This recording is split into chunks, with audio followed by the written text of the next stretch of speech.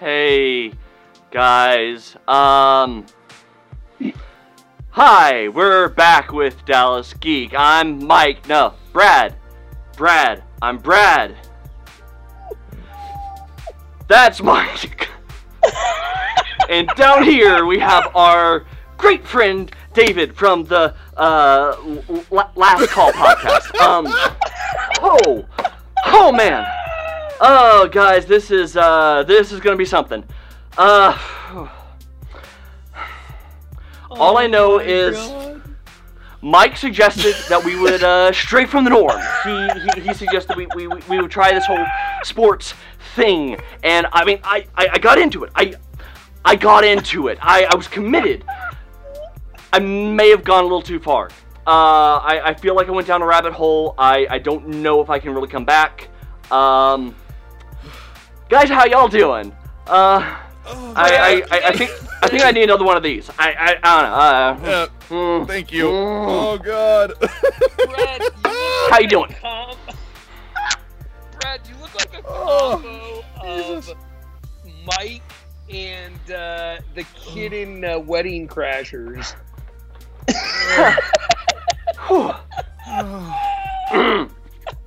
Hi. Yeah. Well. I don't know. I don't know.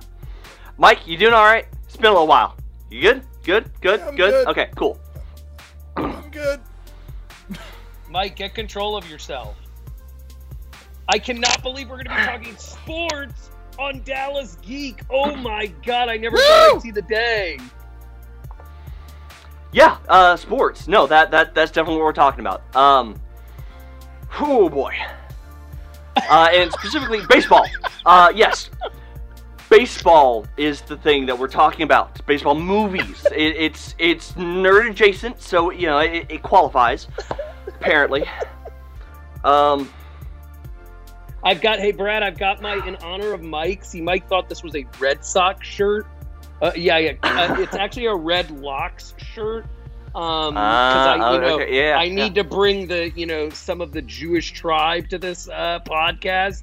And I have my Texas Rangers thing. Mike, congratulations to the Red Sox. Brad, I know you're right on this like you are with any sports, but the Red Sox are currently the worst team in the American League. Yes, the Red Sox are a baseball team, a very popular one, right? Yeah. No, that's definitely right. Yeah. Yes, and they're That's bad. all right. They're really, really bad right now. Like they suck. That's all right. Still got the Celtics. Okay. You know who he's kind of like now? He's like the guy in anger management who's listening to the Sixers game. The anger sharks are swimming in my head. I feel like Wait, Brad, I feel like there's something. Do you have dirt underneath your eyes? No. These are just the bags from the sleepless nights of research that I did, going down this this just infinite hole that it never stopped. It never stopped. There were innings. There were fouls. There were RBIs. Things that I had to learn. It never ended. It just kept going and going. First of all, I thought the pandemic was supposed to mean there were no sports. First of all, RBI stands for runs batted in, so it's not RBIs, it's just RBI. It's already plural. Second of all, isn't an infinite hole James Harden's favorite strip club?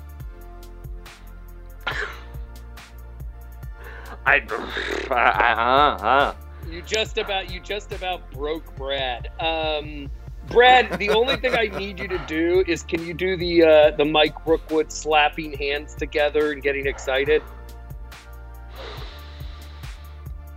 You can do it. You can pull it off. Find your inner zen.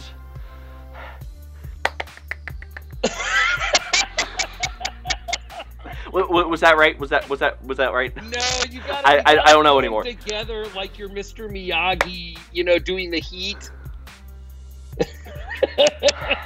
Yes, there it is. That's Mike Brookwood before any sporting event I've ever seen. You can both. But before we get too far off track, I feel like there's something that I'm forgetting. Necessary shilling, guys. If you like our stuff, and you've seen us before, or if this is your first time, I am terribly sorry this is your first experience with us, but if you end up liking what we do, and want to see more, the same thing when, well, you know what? Never mind. and you'd like to go see more of us, I love that shirt. don't forget, you can always follow us and like our videos over on Facebook. You can like and subscribe over on YouTube, and of course, if you end up liking us but don't always have time for the videos, the videos, you want to be able to hear more of us for whatever reason you may want to, you can always go check us out on Apple Podcast, Spotify, iHeartRadio, Google Play, which apparently is becoming Google Podcast, apparently, and Stitcher. Yes, you can go check out the audio of our stuff over there, our interviews, our live streams, all of our stuff, and check us out. So, yeah, thank you, and seriously, I really have to apologize if this is your first time witnessing this. They broke me. I'm sorry, but they broke me. I feel like Brad's trying to do like his best representation of baseball in the 70s, where guys were just coked out of their minds left and right. 70s? I thought they were still coked out of their minds. No. Did I misunderstand? No. Now they're on steroids. No. No. They're still okay. Coke. They're still coke. Daryl Strawberry was at a Trump rally the other day. They're still cocaine. Oh, okay. Well, hey, if Daryl's around, you know there's a party. Hey, okay. Quick question, Brad. Last time I was on here, we did that amazing trivia contest. I just want to have a quick, fun question for you. Can you tell me who the inventor of baseball is? Was a guy. Very good. You got it. Mike, was an American guy. Do you know who was it, Mike? I actually, off the top of my head, I don't. Abner Doubleday. I know it was a doctor. There you go, Brad. Thank you. Abner Doubleday, my friend. Awesome. Brad is now, so guys, happy that man created this sport. Right now, he looks like Pattinson at the end of the. He's got a he looks like Pattinson at the end of the Batman trailer. Yep. Actually, he's starting to look like, what's his name, Mike? The guy on Gotham. Oh, yeah. The Penguin, whoever plays the Penguin, what's his name? Well, I just need Brad to beat the hell out of some dude with clown. Because he knows I'm right. That's who he looks like right now. I need Brad to beat the hell out of some guy with clown makeup and say, "I'm vengeance."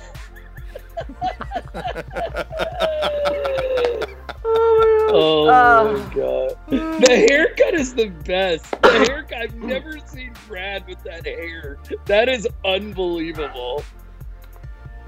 He looks like me in my early 20s. Mike, he looks like Darian Hatcher on the bench. So, I have to say, there is a theory I have. After diving into all this, I have a theory about baseball movies. It makes sense. It's the only thing that makes sense. Baseball movies are superhero movies for jocks. Same formula, same everything. Follow me on this. So, superhero movie. You have the guy, the girl, the whoever, the hero that has to that believes that they are the hero, or they are the returning champ, but not quite in their prime anymore. They are trying to find their way, and then they have to come in and be inspired. They try, they fail, they end up finding a mentor or becoming a mentor, and they get inspired. And then there's a training montage. Always a training montage. And then, after the training montage, there's a success. proves that they're on the right track. But then there's drama. Always drama. And then the big finale. Now, with baseball, same thing. You got the rookie or the returning vet trying to get back into their prime. And they have to be inspired to be able to come to their best. And there's always a training montage. Mike, did I stumble into an AA podcast? Or... Well, I really want Brad with that hair and those eyes to say, do I really look like a guy with a plan? And after the training montage, you got the game, the first game of the season, or the preseason, or whatever it is. And they win, but then it goes downhill, and there's some drama, either on the team drama, or family drama, or something. And then they're brought back for the big game at the end, and then all of a sudden, they win. It's the same thing. It's a superhero movie for jocks. I just feel like Brad should just be quoting lines from the Dark Knight's Joker at this point. I know. You didn't really think I'd risk the fight for Gotham's soul in a fist fight with Brad, it's very interesting. But tell me I'm wrong, though. Tell me I'm wrong. So, Brad, I've definitely thought about athletes being viewed as superheroes before. I think that's a great analogy that you're using. What I would say to you is, I think, and we're going to talk about some of that today, I think that there are definitely a lot of sports movies and baseball movies in particular that have the formulaic thing of what you're talking about. But I think the great ones, like the absolute ones that have become classics, have been the ones that haven't been as formulaic as you're talking about. And that's why they've appealed more to a mainstream audience. But I definitely think what you're saying has validity. Absolutely. Okay. Well, we'll see about that. And then the question, I guess, would be, Brad, what came first, the chicken or the egg? Does that mean superhero movies are trying to be more like baseball movies, or baseball movies are trying to be more like superhero movies? That'll throw you for a loop right there for a while. Well, I guess we're going to have to find out, because I've seen your list. I know exactly that every one of these movies, except for maybe one, Brad, fits how the many movie innings formula. are in a baseball game? That would be 9. Yeah. All right. Most of the time. 9 most of the time. You can't have a shutout. Brad, I think Brad is officially, he has done his research. He is qualified. He's going back to the energy shots. Let's do this. So how many outs in a regulation baseball game, Brad? No, don't ask him that. That's not nice. That's making him do math.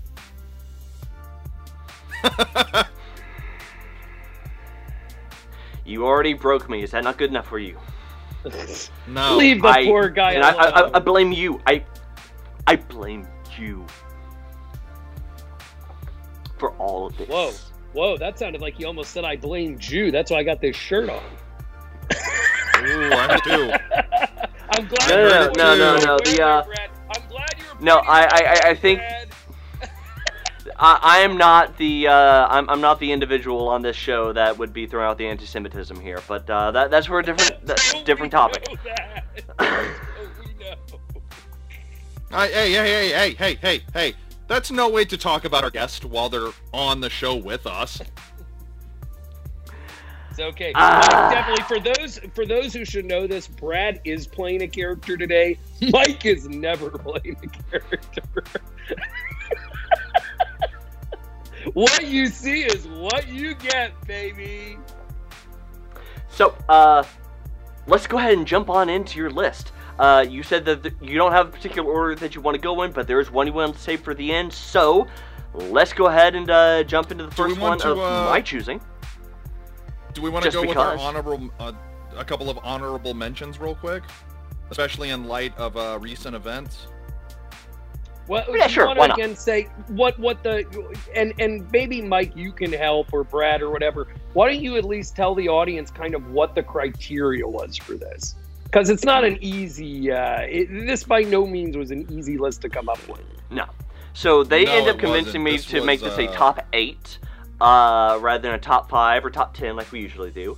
But this is supposed to be the best baseball movies of all time. Mike? And this was not easy. I went over to Zim's house one night. We were watching the NBA, and we were just kind of sitting around goofing. I think I stayed till like 2 o'clock in the morning. But I mean, we really had a long discussion about... I tried to get him to leave multiple times. He couldn't take the hint. It's true. It's true. It's true. I overstay my welcome all the time. But, I mean, in all honesty, man, like, I think you and I really, really, really kind of butted heads on a couple of movies. Yeah, but that's probably surprising, right, Mike? Because I was going to say we probably agreed more than we have on this over almost anything we've discussed movie-wise putting on a list. And that's just you and us talking. That's not anything we've done for the show. But, like, I agree. I think this is something where, like, we sat down and we were like, all right, let's go ahead and start naming them. And you start naming them, and I'm like, yep, yes. Oh, holy crap, this is going to be easier than I thought it was. And then we started getting down, and it was like, well, there's some movies that we're going to have to leave off that a lot of people are going to kind of give us a side-eye look when we say that they didn't make it. Is it a little weird to you guys that, and maybe I'm overthinking this, but what caught me as interesting is that there are so many baseball movies out there. I found that pretty interesting when I was looking at the list and thinking about that. There's more baseball movies than any other type of sport movie out there. Like, it's not even the American close if you look at it. Well, I know it's the American pastime, but I find that very interesting, right? Like, if you tried to do a top basketball list, or you tried to do a top football list, or golf, or tennis, or whatever, you wouldn't have that many to choose from. Like baseball, there is a huge library of films. And that's interesting because that kind of speaks to like what you're saying, the American pastime. It could speak to what Brad was saying about something formulaic, but there is something about baseball that is very appealing to people. So I think it's a good decision that you guys chose to do this baseball movie list because Mike knows a lot about sports and Brad knows a lot about... Yeah, keep on going. Yeah. No, that's definitely accurate. But I think Brad, I would have to believe, Brad, that your limited knowledge on baseball, that a lot of these films on our list you have enjoyed. Yeah, no, absolutely. And in fact, I think there was maybe two movies on the entire list that I hadn't actually seen before we put this list together. See, and that's pretty interesting, right? I bet you couldn't say that about every other sports movies that's out there, but baseball in particular, I think that's what I'm talking about. It speaks to something because Brad's not going to see some film that comes out on baseball or sports and go running to watch it, or that makes it at the top of his queue. Right. But but I mean, like I said, there were movies that we really looked at that were like, wow, like these are, it's going to be really hard to leave these off the list. We couldn't decide on Basketball. It's a classic. We couldn't decide if it was a basketball movie or a baseball movie, so we just that should be Baseball All the Way. Are you kidding me? Mike. That should have been Baseball All the Way. I love that movie. I really do. It's so bad, but I love it. After going down the rabbit hole of baseball movies, I gotta say, it feels like it qualifies. I mean, it has all the hallmarks there. So it feels like it's the same qualifications as Major League. You think you're excited? Like a baseball nipples. Movie. It's hard to think just 5 years ago this game was played only in driveways. Man, it's hard to believe that just 5 years ago those girls were in grammar school. There you go.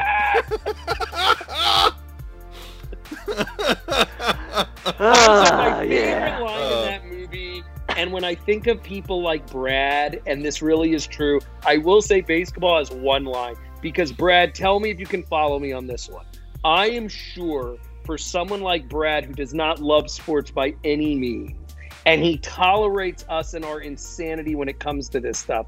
When they are talking about all of the tiebreakers in that one scene, and they're like, oh, and then we're going to have the potato sack race, and this is going to be followed by only on the opposite day of the whatever. I am sure for someone like Brad, he's like, that is exactly how I feel when I'm watching sports. Like, there's another game? You got to be kidding me. It seems accurate to me. I don't know what you're talking about. And then, of course, they follow it up with, we're in month 9 of the grueling basketball playoffs. That's how Brad feels about COVID. COVID's broken him. He's like, what the hell is this? Sports is going on forever right now. Right. But Mike, that's how I feel about the Marvel universe. Can it ever end? What are we in phase 35 right now? We're only in phase 4. We're going into phase 4. Calm down.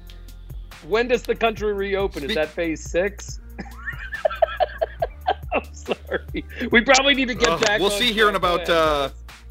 We'll find that answer out here in about 2 months. Oh, and over in the comments on Facebook, Mike, we have a special request for you specifically from Mondo. He wants me to remind you that Morris got ejected from the Mavs game, just cause. Oh, good. Who got ejected? Thanks, Mondo. Marcus Morris. Oh, yeah, good, wonderful. Shocker. Yeah. But I guess do we want to acknowledge the news that happened the other day? I think we have.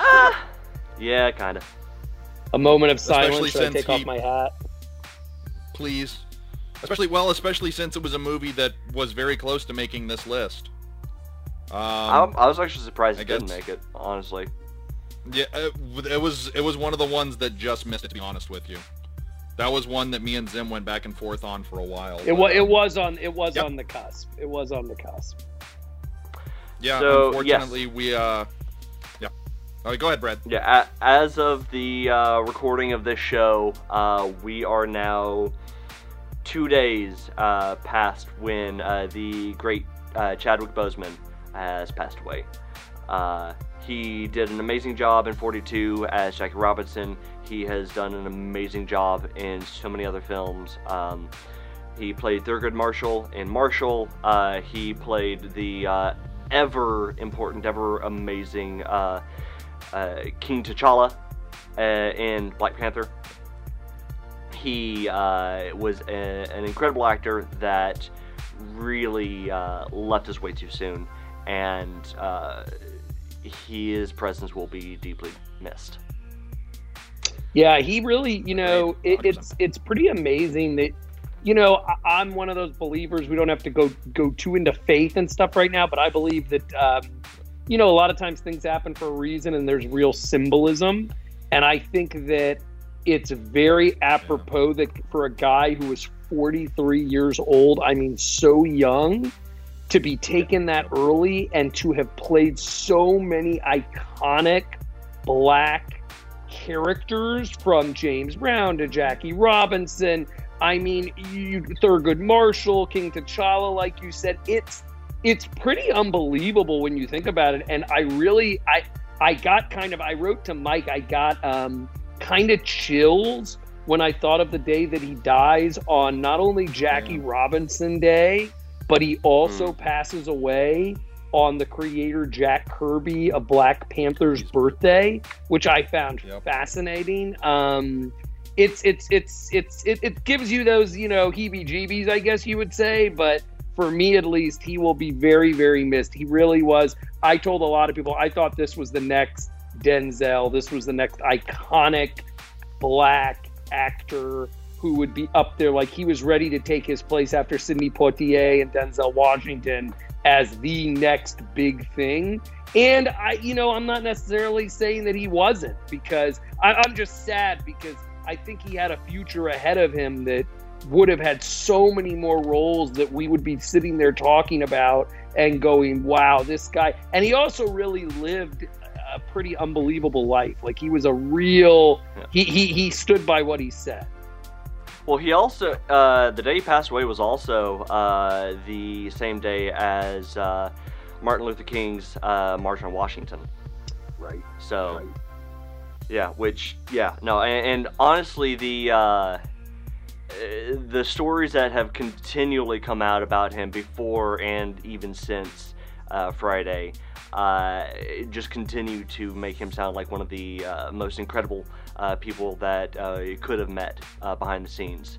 And the amount of people that stepped in to help him get to where he was as an actor, to get the opportunities he did, from Denzel Washington giving him the chance to be able to get into a young actors program straight out of Howard University, to working with Angela Bassett after having previously met her when she came to visit Howard, and was actually her escort on campus while she was there, and just continuing to build out more and more within the black actors in Hollywood, and just every one of them coming in to build his career into something that had every reason to have kept on escalating to the stratosphere. It was incredible, and like I said, it's sad that we will not get to see him continue to rise, because he frankly would have kept on going up. He was set for amazing things, and to battle through 4 years of this terrible cancer and to keep it under wraps. And I don't think that, by the way, the fact that they kept it under wraps, I feel like a lot of people are going to talk about different reasons why that was the way it was. For me, I think, again, it points out Boseman, who he never wanted it to be about himself. He always wanted it to be about the message and the characters he played. And I think had he let his illness become the story, it would have taken away from some of these iconic roles that he played, or people would have been saying all the things they're saying now. What an amazing person, what a warrior, a guy to do this and fight through what must have been just grueling times that, God willing, none of us will ever know. But like for him to do that, I mean, you talk about, like I said, again, a guy who was walking the walk, you know, and backing up not just the words with actions, but his life like that. I mean, again, I think shows us what a true hero he really was. I mean, what a spokesperson, what a representative for humanity. It's unbelievable. Yeah, and he stayed out of the press. He stayed out of the paparazzi. You didn't really know all that much about his personal life. He really did embody his work in the best ways. Yeah, unfortunately, we hear so many stories about people in Hollywood and how scummy and how it's really this dirty town and everything like that. And everything that you heard about this guy was the exact opposite. Like, he was somebody that you wanted to look up to. He was somebody that carried himself in such a positive way and spoke about, really big, important issues, and really carried himself as somebody that people could look up to. And can I say something? And I know I'm going to be controversial, but for those who know me on the last call, I am going to say something. I also get a little angry when these things come out, too, along with my empathy, because it also pisses me off to think of, here's a guy who, from what we know, did everything the right way, and, leaves us because of this horrible disease that infects so many people. And then there are other people who, have great talents, and they just piss it away because of their own selfishness or their own, whatever. And plenty of those people make it through and come on the other side. And some of them are just, like Mike said, just kind of jerks from the moment till the end and never get it. And that always angers me a little bit, because you look at this guy who was only doing good, and then you feel robbed. Like, you feel like someone came in and took him away, and it's not right because he did things the right way. That's what really sucks. Yeah. And the fact that so many people that have worked with him, so many people that know him personally, talk about how humble he was and how it didn't go to his head. He wasn't, dude was the star of arguably one of the most important superhero movies to ever be made. A superhero movie where we finally got representation for an entire community in a genre, and he never let it once go to his head. Yeah, and honestly, that I don't think it is emphasized enough how necessary that aspect of it is, because superheroes are supposed to be able to be the one of the things that can inspire everybody and make people want to strive for the best in ourselves, and not having somebody to be able to look at within that pantheon of great characters to be able to say that is the person I look up to because they're like me, that sucks. So to have him be that for just a massive generation of kids that didn't really have that before was amazing. I don't think I wouldn't pigeonhole it with just black or white. Oh no, Hispanic absolutely or not. anything. No. This guy was like a role model for everyone, and I think part of who he is as a person helped not just the film, not just the story, but like you're talking about everything from the merchandising to whatever. Like, this is someone you wanted your kids to look at and say, you can be like this guy. And I think that in a weird way, death and tragedy makes us build something up bigger. And he will probably now be a bigger figure than he ever was, because now so many of the stories that we never knew are coming out about him, because clearly he didn't want to ever be put on some, billboard or statue or whatever. And you hear people talking. I like it because now a lot of people are breaking their silence in tribute to him. And I think he will just become that bigger than anything we ever could have imagined, and he should be. He deserves it because he lived his life that way. No, I think I think he's going to be remembered in the same way that Christopher Reeves is, in terms of the iconicness of the character everybody sees him as, but also the impact that he had on people. Yeah, look, he will be. It's funny because there's a comedian that I follow on Facebook that talked about, watching Static Shock for the first time, and that was the first time that he saw a superhero that looked like him. And Chadwick Boseman's going to be that guy for an entire generation. Yep. Like, there is, God willing, we, are able to still be doing this, 15, 20 years from now. All three of us are able to talk and still, like, we're going to look at an entire generation of actors and comic fans and superhero fans and all of that, and they're gonna be like, they're gonna sit there and say that man was my central inspiration. He's on the Mount Rushmore, and that's why what I began with was, I don't think it's just a coincidence that he played so many iconic figures in the short amount of time that he was with us. Because people are going to keep on looking at that and going, holy cow, like, this guy was Jackie Robinson, this guy was James Brown, this guy was Thurgood Marshall, this guy was King T'Challa. Like, like I said, I mean, it gives you goosebumps and stuff like that, but I don't think that's just a coincidence. I really don't. No. Yep. And that was what? That was all within a decade?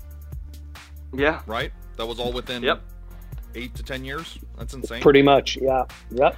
Yeah. But with that, let's go ahead and get back to the topic of our video, your top 8 baseball movies. So, alright guys, so, one more shot of my go-go juice. What did you just call it? Oh my God, by the way, Brad, we've got to, I swear to God, I am going back on this, and I am recording that moment that Mike just put the arms together and said Wakanda forever. Oh my God, that is amazing. That is better than him holding up a fist. That just made my life right there. Yes. Alright, God bless you, Mike. First movie up on the list, A League of Their Own. So, League of Their Own. Guys, why is this on the list? Because Zim wanted it on the list. This is one, Brad, that Mike and I had a little bit of a conversation about. Personally, now, we didn't do a top 10 list, a top 8 list. other than one film that we both agreed was the greatest. To me, I could argue with just about anyone. I believe this is one of the greatest baseball films ever made. It's a film that, forget about the fact that Tom Hanks, this is the film that you have to understand bridged Tom Hanks between the Forrest Gump, between Tom Hanks becoming the mega star that we know him as today. He goes from basically gaining, losing all the weight for Philadelphia to gaining all this weight for A League of Their Own. And then he follows that up with Forrest Gump and Tom Hanks. So one, you get the birth of a superstar, really a superstar in Tom Hanks. This is the beginning of that journey. Two, let's be perfectly honest, we're talking about women's baseball, which nobody knew anything about. I don't care what they try to say unless you were a total baseball historian. Penny Marshall, who this is at the height of her career, probably aside from Big, I would argue the greatest movie she ever made. And the further thing is, it's a story that also combines in the war. It combines in a strong female perspective on what was going on, which we didn't get a lot of even up until the early 90s. And also, let's be honest, an iconic soundtrack that when Madonna is at the height of herself, and by the way, even though I don't think she's a good actor, she actually showed some pretty decent acting chops in this movie. Okay, so it's a movie about a team of misfits that nobody really knew they wanted. Has an iconic... Wait. What do you mean misfits? Oh, no. This is about women whose husbands went off to war and the country decided they still needed baseball. Stop. Wait. You cannot make A League of Their Own. You're not going to win with this formula. No. I know exactly what he's doing. A group of misfits? Just go, Brad. Just go. So, go ahead. Great album. I know what you're doing. So, great soundtrack. Team of misfits in terms of the overall concept of what a traditional baseball movie is. This is the hashtag Me Too movement. I'm not about to call these women misfits. It's the movie that was great that nobody knew they wanted. So basically you're saying this is the Guardians of the Galaxy of baseball movies. Got it. Okay, sure. Damn it. No. I would know. God damn it, Brad. I swear to God. No. I swear to everything. I swear to everything. If you have a superhero movie that is a reflection of all of the movies on our top 8, I will reach through this goddamn computer and slap you. Mike, can we agree that would much more be a good comparison to either Bad News Bears or Major League? He can't win that with A League of Their Own. That is totally different. I feel like he's got something else for A League of Their Own. He probably... I'm sorry, for Major League. Major League. Again, he's got something else for Major League. I get where Brad's going with this, but you have to understand, this movie busted the box office, right? This movie was a movie... There are so many, especially baseball movies, right? My wife hates baseball. I mean, when I say hates baseball, I mean with a passion. Like, she thinks Brad, worse than you could ever imagine. Like, she thinks it is God's, wrath upon us that baseball has been invented. And especially with a lot of women out there are a lot of baseball movies that it doesn't appeal to the mainstream, be it women, be it men, be it nerds, like you say, whatever, if you're not a big sports fanatic. I think while this movie, baseball is at the core, this movie had people going to see it who could have cared less about sports or baseball. They were going to see this funny, historic movie that had this all-star cast in it. By the way, and also you're still describing Guardians. Gina Davis's career, talk about disappearing from Hollywood, for God's sakes. You're still describing Guardians. I mean, here we go again. Massive box office hit. Star cast. Who was John Lovett's Michael Rooker? You see, the way it works is the train moves and not the station. reached out to a segment of audience that was not previously catered to by other films of its kind. My wife I'm just saying, you're still describing Guardians. God damn it. Son of a bitch. We'll let Brad have his day. Mike, what are your thoughts on A League of Their Own? Look, I pretty much completely agree with you in that this was a really important movie because it talked about a section of history that a lot of people didn't know about. Right? Like you hear I'm wearing his jersey, Teddy Ballgame himself, Ted Williams. You hear the stories about guys that were professional athletes that enlisted and served in the war and everything like that. But what's oftentimes forgotten is that the women were at home working and they were also carrying on like the sports leagues and everything like that. Like this was something that not a lot of people knew about. And it was really awesome that this film shined a light on that and really brought it to the public's attention because it was a big deal. Like these were like huge. This was still a time in American society where women were expected to be barefoot and in the kitchen. Yep. Like, let's be honest. Yep. And again, here they are out playing professional. Yes.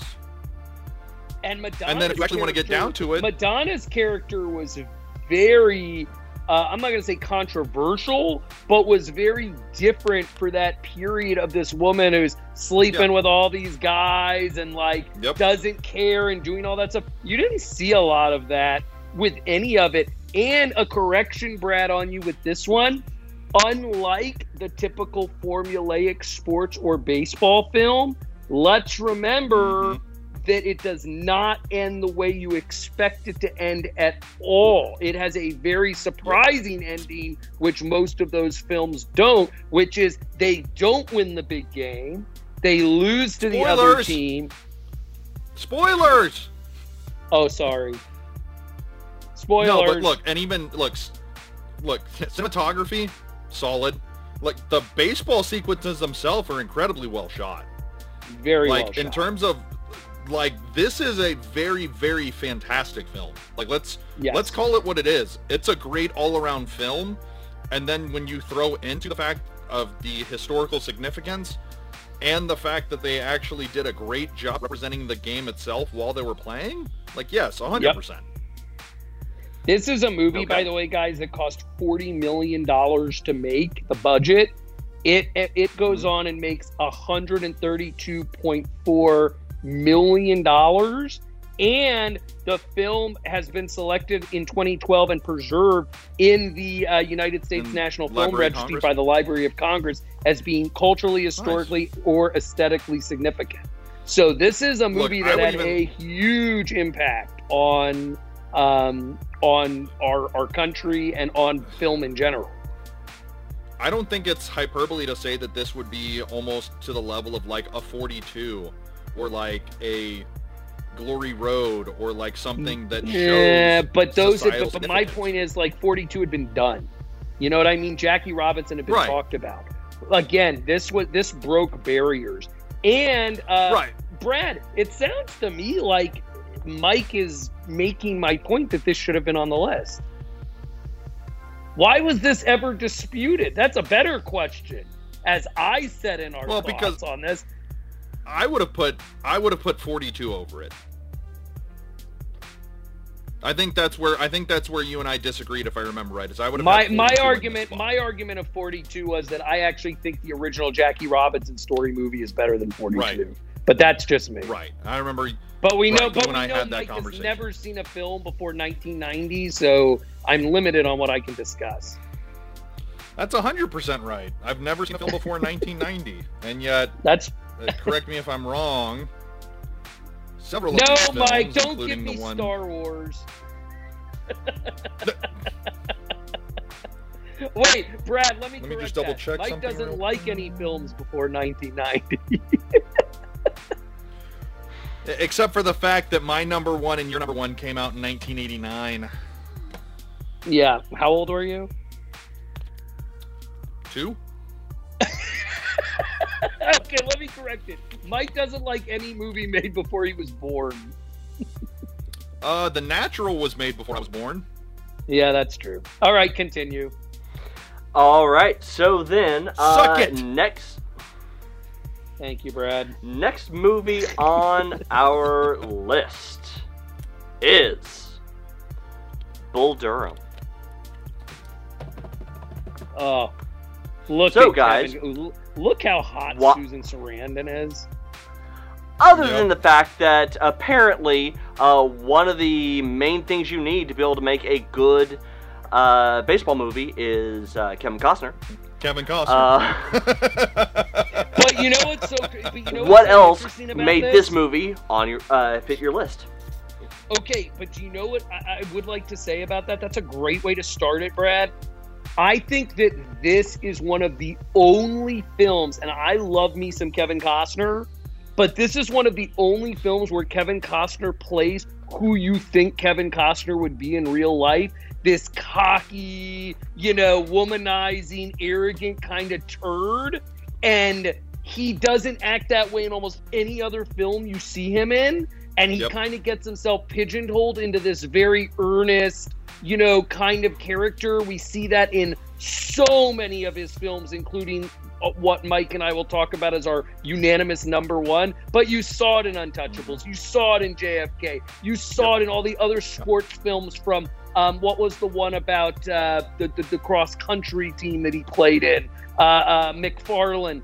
Any of those movies, he's basically playing the same character, and although you love it, it's that Jimmy Stewart all-American kind of guy. In Bull Durham, he throws all of that out the window, and I actually wish that we got more Kevin Costner the way he was in Bull Durham as Crash Davis throughout his career, because he's so freaking good. So I will push back. There's a movie that you yelled at me that I said that I couldn't put on this list that Kevin Costner's in, where he plays a very similar character to Crash Davis. What movie is that? I don't know what you're talking... Oh, stop it. No, he doesn't. He's talking about that piece of garbage that the only reason he wants on the list is because it's made by a superhero nerd. Brad, do you know what we're talking fantastic about? Director. Fantastic director, sir. Do you know what movie he's talking about, Brad? Directed by Sam Raimi. For Love of the Game. Love of the Game. Mike. Oh, yeah. I forgot that was Sam Raimi. And Mike's picking on me. He knows I actually like this movie, not as much as he does. But Mike, give me a break. Just because Kevin Costner plays a little bit of a athlete who likes to cheat around a little bit on women, or his massage therapist, he still acts exactly the same in the film. No, he doesn't. He was a piece of crap. Nah, but not and like... Crash Davis is a more likable character than Billy Chapel was, because Crash Davis is literally brought in to actually groom and actually teach this young kid how to not act like a jackass. I disagree. He still acts exactly the same. You cannot say in that movie, he still has his very slow delivery. He still is everybody's best friend. He still is like this very we didn't talk about anything. You can basically put Billy Chapel as Kevin Costner in Draft Day. Okay, you can put Billy Chapel. It's the same character. You know it. That's why you're laughing. He's the same guy. So because he's kind of a jerk with Jennifer Garner. Okay. Let's get it back on track. So yes. No, Bull Durham's Ron Shelton. fantastic. Talk about Ron Shelton a little bit, man. Yeah. No, the cast for Bull Durham outside of Kevin Costner is easily one of the funniest damn casts that I've ever seen in a comedy. Like, Robert Wool's fantastic. Tim Robbins is like the young kind of like over his head kid that you got to breathe out of your eyelids. Well, crap, it looks like he's breathing out of the wrong eyelid again. Like, and of course, Sarandon. Yes, Susan Sarandon, but by the way, let's not forget, Mike. I don't know if you guys are familiar, but goes on to become one of the greatest entertainers in history in Las Vegas is in this film.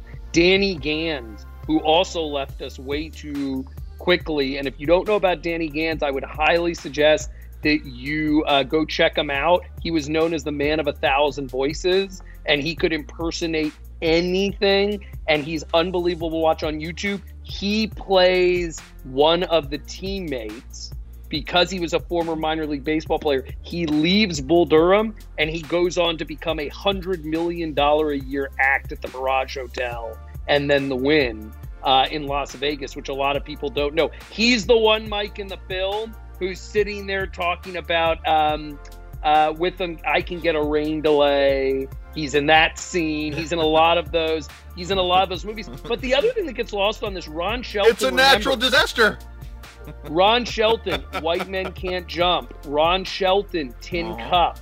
Ron Shelton is kind of the he in a way becomes this kind of sports director that makes all of these films. He even did Play It to the Bone. Some of them worked, some of them didn't. Yep. But Ron Shelton is a pretty unbelievable director, and he really brought sports into the mainstream. He was kind of that guy with films, especially in the 90s. But this movie had so much.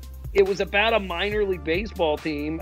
This had more misfits for you, Brad, than League of Their Own did. Yeah, this actually probably would have been a better representation of the Guardians. But it also was something that I think, Brad laughs at and he'll appreciate. It was a satire of the game, too. It showed how ridiculous in many ways baseball is. It makes fun of itself. There's a lot of inside jokes. There's a lot of things that go on, which is like, really? Like, these dudes get on a bus and play this game and go around doing what they do for an opportunity to try to make money? Like, grow up. Like, what is this ridiculousness? And it's iconic. It's pretty. It's an amazing. So film. It's Mystery Man. Luis's girlfriend put a curse on his glove. Is that right? And none of us can know what to get Millie for their wedding. We're dealing with some serious crap out here. So you're telling me it's Mystery Man? Couple. Okay. Brad, it starts the power couple of Tim Robbins and Susan Sarandon that go on to become one of the most well-known at the time celebrity couples that lasted for a long, long time. And Tim Robbins, remember, this is pre-Shawshank. Susan Sarandon, this is pre-Thelma and Louise. So you have two, and along with Kevin Costner, you have three Academy Award caliber nominated actors all on the screen at once before really anyone knows who they are. Yeah. And don't forget, it gave us one of our greatest scenes in any movie ever. Which one? There were a lot of scenes. It all revolves around. Was it one of the Tidy Whitey scenes? Because I know I know that you really wanted to stare at Tim Robbins more. I get it. Oh my God, he loves when he's staring at Tim Robbins pitching naked. Oh my God, no, the greatest scene I love is still Hit the Bull. Just hit the bull. Oh. And he says, just do it. And the guy says, I don't know where the next one's going. I don't know where he's throwing it. I swear to God. That to me is one of the greatest things of all time. That one's great. Holy hell, Meat. He just hit the bull. You just won the guy a free steak. You told him. And then, of course, Mike. He teed up on that like he knew what was coming. He did. I told him. Don't ever shake off your catcher. And of course, come on, Zim. You know which one it is. You know which one it is. I can't say the word. Sexual scenes? No, I'm talking about the missed call where Crash Davis gets ejected for calling me Uncle where he says, "There's one thing you don't call him, and that's a bleep sucker." And he says, "Crash must have called him a bleep." Yeah, that's an amazing scene. I agree. But it's like the same, Brad. I mean, for you, you can't run me for that. You can't run me for that. Brad, how do you view Bull Durham? Away from the comic book thing for a minute. How do you view Bull Durham as a movie? Bull Durham, it's okay. I mean, I think it is perfectly entertaining. I don't personally have a preference one way or another for it. It's a movie I'll watch and I enjoy, but I wouldn't necessarily put it in one of my favorites. but it's good. For me, that's what I want on this also. I'm very interested to find out as we go over this list, like how you feel about these movies, not being a big sports fanatic or a baseball fanatic. Yeah. What did you, and I didn't get your thing in League of Their Own. What are your feelings about that? League of Their Own I actually do enjoy. I'm going to be honest, I actually do like it. I think there's a lot to enjoy about that movie. You make me sick. Let's go. I think the main cast for that is just, it's a fantastic combination. But Bull Durham, I think it's okay. It's not one of my favorites, but it's good. It's entertaining. Okay. I understand why baseball fans enjoy it, but for me personally, it's okay. Sure. No, but I think it's very important as we go through this list that you kind of give that perspective, because I think we need that. Because it is interesting to me how people that aren't in love with that kind of view it. Yeah. Right. So next up, maybe one of the most baseball movies on your list. 8 Men Out. Yep. You want to talk about, Mike, you want to talk about, man, oh man, talk about an all-star cast, by the way. Look, there's your superhero right there, Brad, in Michael Rooker. Charlie Sheen? Yeah. Him too. But I mean, to be fair, Charlie Sheen does feel like he's a real-life superhero that just, got a little too full of himself, you know? To me, this film is the best. Got it. This film, to me, there were a lot of movies out there that tried to show baseball in its historical context. You have films. This one does as good of a job as any to me. You feel like you are there in 1918, 1919. The cast is phenomenal. The story of the Black Sox that is used over and over and over again in other films and other analogies, this brought it to life. The book is fantastic. If you ever want to read a great book by Elliot Asinoff, 8 Men Out is phenomenal. And after you read that book, you realize what an unbelievable job was done with this making. It is like it takes the written page into the screen. It's really phenomenal. But I love this movie. I really do. I think Cusack, Strathern, Michael Rooker, D.B. Sweeney. I mean, this movie has so many great actors. The director actually plays Ring Lardner, the one who's in the train singing, I'm forever blowing ball games. And it also, by the way, great job by David Warner playing, not David Warner, what am I forgetting? Playing Arnold Rothstein. He's so good as Arnold Rothstein. And Christopher Lloyd. How good is Christopher Lloyd too in this movie? There are so many great moments in this. I love this. It's just a historical, incredible film. I mean, you look at that. If that was made today, I feel like that budget would be like $200 million or something. I don't know how they did it so well. Yeah, like you said, the part of what makes this movie so great is the cast and how on the nose it was, or it seems like it was. Let's just be 100% honest. But this was one of those things where it's historically, when you go back and you look at it, nowadays it doesn't seem like that, what these guys did or were alleged to have done was going on all the time back in the day. And there's stories of the Cubs throwing World Series in the early 1900s and the Cincinnati Reds throwing World Series and this is back when baseball was religion. Yeah. It wasn't a game. This was back in the American pastime when it's, you would spend your hard-earned money and go to the ball game. And so, this film has so many scenes that just hit you almost at the heartstrings, where it's say it ain't so, Joe. Say it ain't so. And this is also a film, and for baseball fanatics, like the famed Polo Ground at Ebbets Field, the Yankee Stadium, and what they talk about back when neighborhood kids were playing with their baseball idols in the street, when everyone knew who they were, And you have to really understand that this scandal killed baseball. I mean, killed it. Until Babe Ruth basically saves baseball with the home run in his character, essentially. And I know that a lot of times this is cliche and it's overused, but I want your guys' thoughts on this. I think this is a film that was about 10 to 20 years ahead of its time.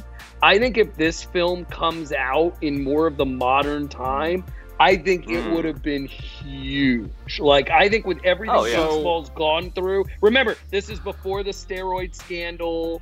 This is before so many things happened. This movie was released so early. I think after everything we've gone through, if this movie had come out later on, I think it would have been a much more appreciated, much more lauded film. And I think, unfortunately, this is a movie I'm really glad it's on our list because I think it gets forgotten. And I think there are a lot of people out there that haven't seen 8 Men Out. And I would highly suggest to people, especially history buffs, to go back and watch this because it is a piece of American history.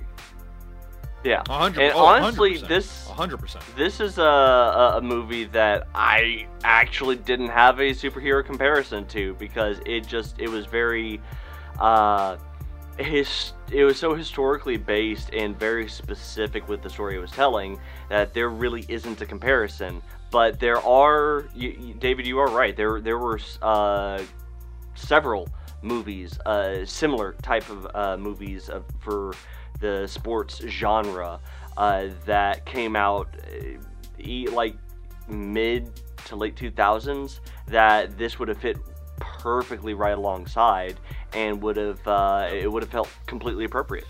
So no, it's a very specific and unique story that I think you're right. It came out a little earlier than people were necessarily ready for this particular type of story, but it was good. And if you want to know how tied this is to the history of baseball, when I told Zim I convinced you to let us do a top 8, he immediately said, "Oh, because of 8 Men Out." To me, I've got one for you, and I'll go a step further. I would challenge anyone to show me, wherever you stand on the list, a better made film, either baseball or sports. This is actually a piece of art. Like, it's cinematic art. When you watch this, you see, the cars, the streets, they take you back to that time, and it is so well done. And you think this is before CGI, this is before all the digital era and everything. This to me is like the baseball equivalent, and this will sound a little weird, but you guys will get it. This is like a baseball equivalent to the old Cecil B. DeMille films, the old classic movies where they built big sets and they had all the authenticity of everything. This is so well done like that when I watch this, yes, it's a baseball movie, but I also feel like, man, this is a well done film that's very historically accurate and they took their time, the set direction, the cinematography, it's really good. Really, really good. Yeah. So the thing is, when it comes to trying to do a top whatever of any of the sports film subgenres, you need a movie, at least one, that is less about the game and more about the history of that specific sport, and something that is so necessary to understanding where that sport came from, that without it, the list would be incomplete. Like, you wouldn't get the full picture of the sport that you were trying to indemnify with this list. And 8 Men Out really does feel like one of those movies. There are a couple others that could have been included that would have done a similar job, but not quite as well as 8 Men Out, because you're right, it tells a very specific story about a side of the behind the scenes of baseball that was so critical to its very existence as it is today, and its history. That and Brad, I don't mean to cut you off, but I'm going to also add in what you're saying because you're going there, and I don't know if you're going to touch it, but I also think it's one of the first sports movies ever, forget about baseball, to talk about ownership versus players and the feeling of indentured servants, the feeling of being underpaid, the feeling of these guys being greedy. That's why I also say ahead of its time, because what you have later on is lockouts, you have holdouts, you have all of these battles with collective bargaining agreements, you have the whole media and advertisement endorsement deals. Remember, 8 Men Out is released way before this thing explodes into what we know it is today. And it really shows you like how these owners, especially in 1919, the stranglehold they had on these players. And it was literally players going to these owners with hat in hand saying, give me something. I can't live off of this, or I need to do that. It's, to me, that's also way ahead of its time. Oh, absolutely. So they were the NCAA before the NCAA. Got it. There you go. All right, so next movie on the list is, and I dare one of you to disagree with me on this one. It is the Deadpool or the blank man of your list, Major League. Major League, yep. Oh, look at the young Wesley Snipes. I loved Blank Man.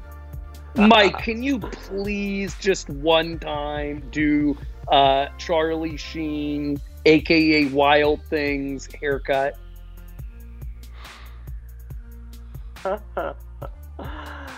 Oh, man. I'll do it. Look at Tom Berenger. Look at our buddy. Look at Mr. Insurance guy right there. Yep. Pedro Serrano. Dennis Haysbert. Yep. Brad, I'm not going to disagree with you. Major League. Look, I remember seeing Major League with my brother, and for my birthday, my brother, he and I used to do this, and we're talking about, when was Major League released? Was that 1987, 88? When are we talking? That was. Tell me when that was. The same year as Field of Dreams? 89.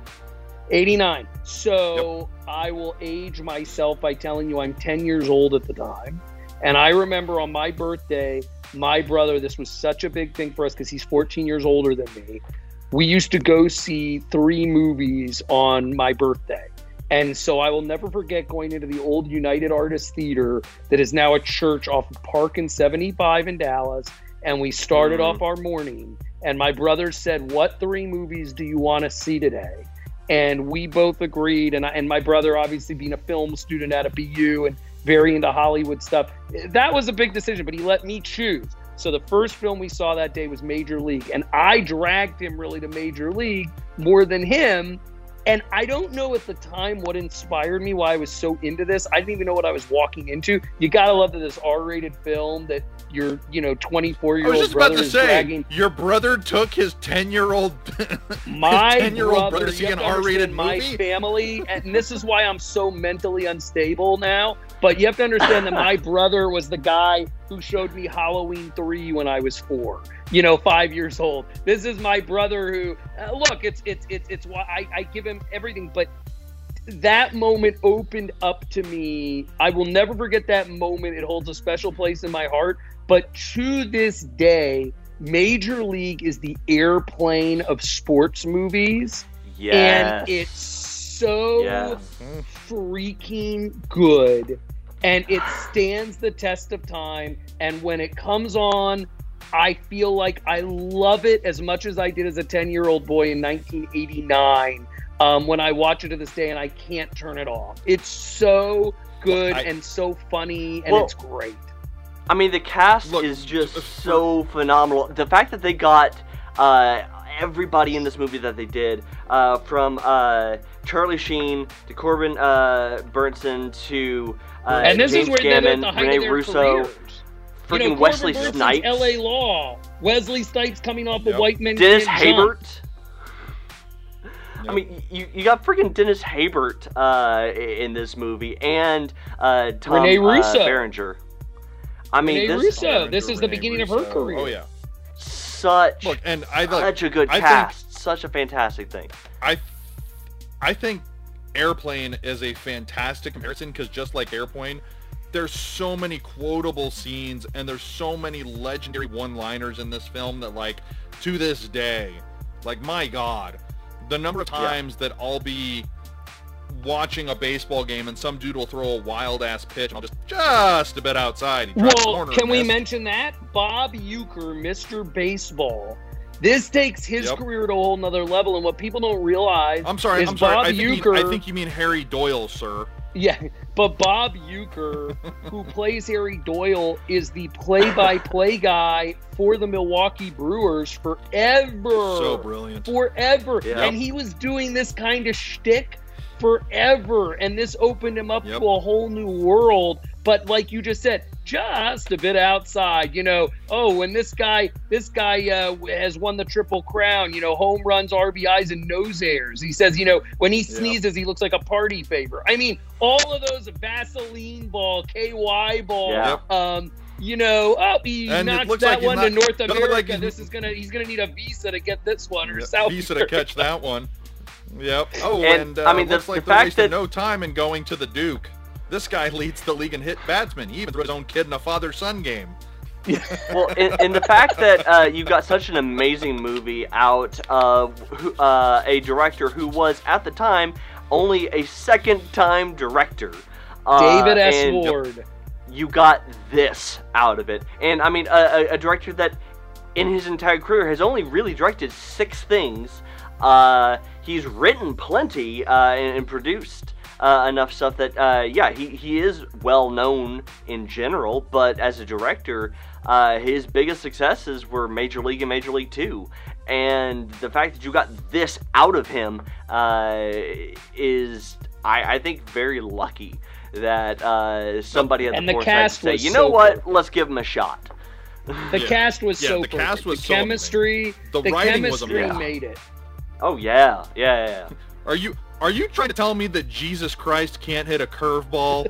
I mean, but it's just, and again, the one thing, like, I will always say it's the Airplane of films. They want you to believe basketball is the Airplane of films, but I think this is the Airplane of films. No. Why? Because unlike basketball, as much as we joke, that really legitimately is a farce from start to finish. Airplane, while being a parody, still has some great stuff in there that is very, I think Major League does a better job than all of them personally, in that you actually care about the story and you care about the characters more than those other, like, you genuinely care. It has a heart as well. But I mean, it's I mean, give him the heater. Forget the curveball, Ricky. Throw him the heater. Oh my! Oh, of course, God. let's not forget. Hey man, Jake, we got a problem. Serrano wants some extra power for tonight's game. He wants to sacrifice a live chicken. We can't have guys throwing up in the clubhouse, man. And then he brings him a bucket of KFC in a bucket. And then of course, later on in the movie, when he's down 0-2 in the count, we should have got him a live chicken. Yeah, and I'm gonna be honest, that I know that looking back, maybe one of the scenes in the movie that today's audience would look at and go, ooh, I don't know. But that was one of the funniest freaking parts of the movie. Like, I loved everything about his character. Just, oh my God, yes. And he's out by an eyelash at third. Just, yes. Yeah.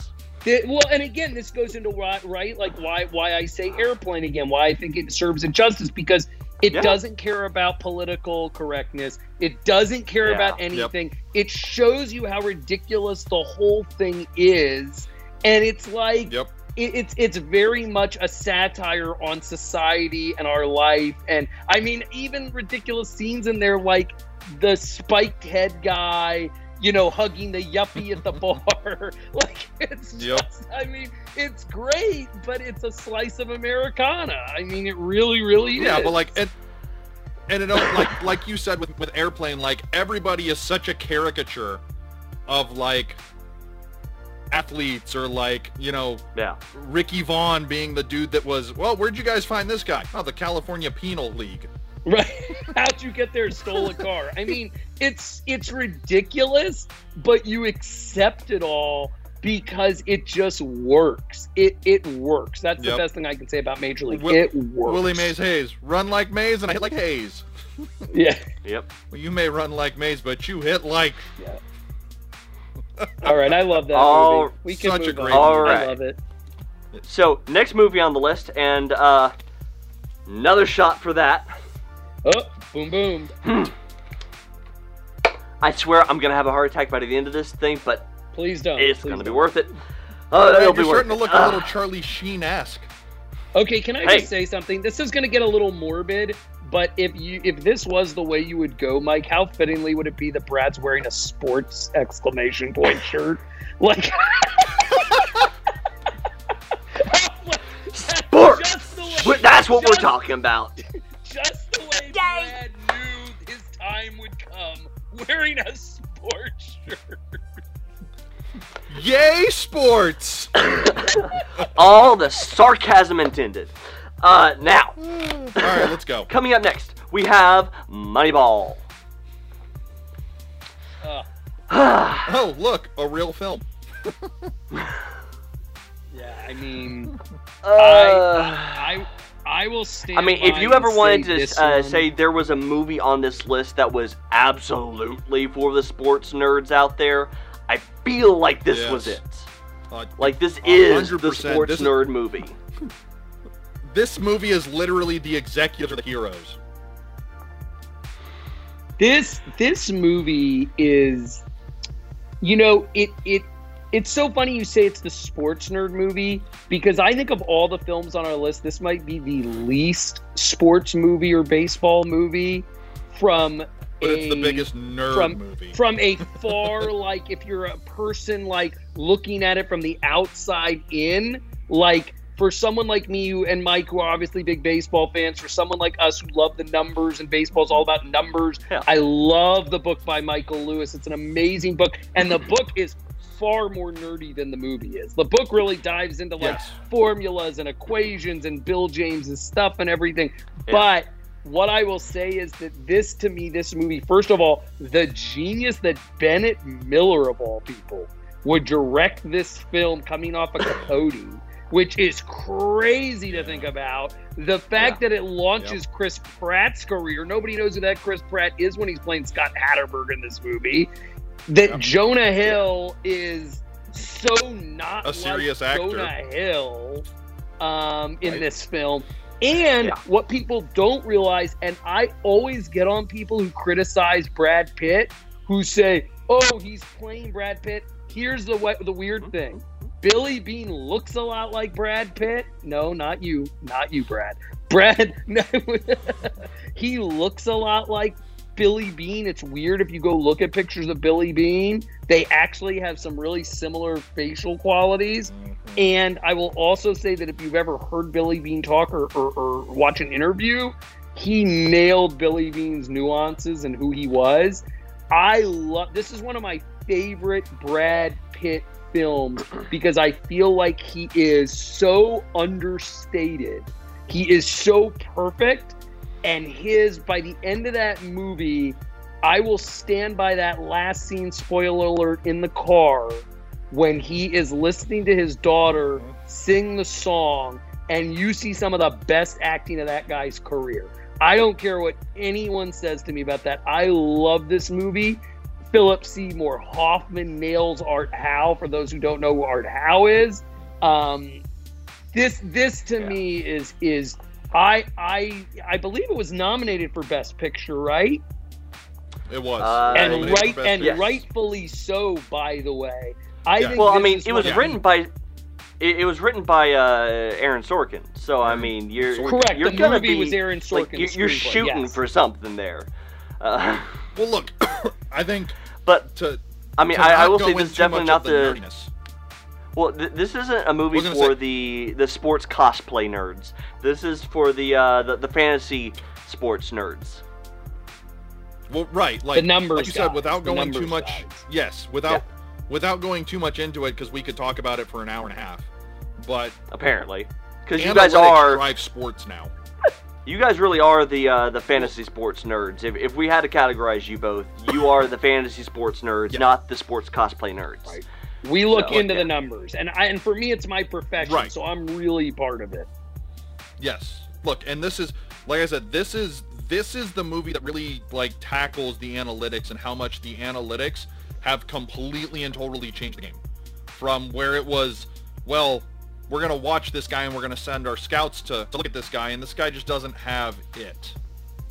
Or, you know what? I don't know what it is, but this guy's got it. We need to spend whereas this is the huge shift from this guy looks like a ball player.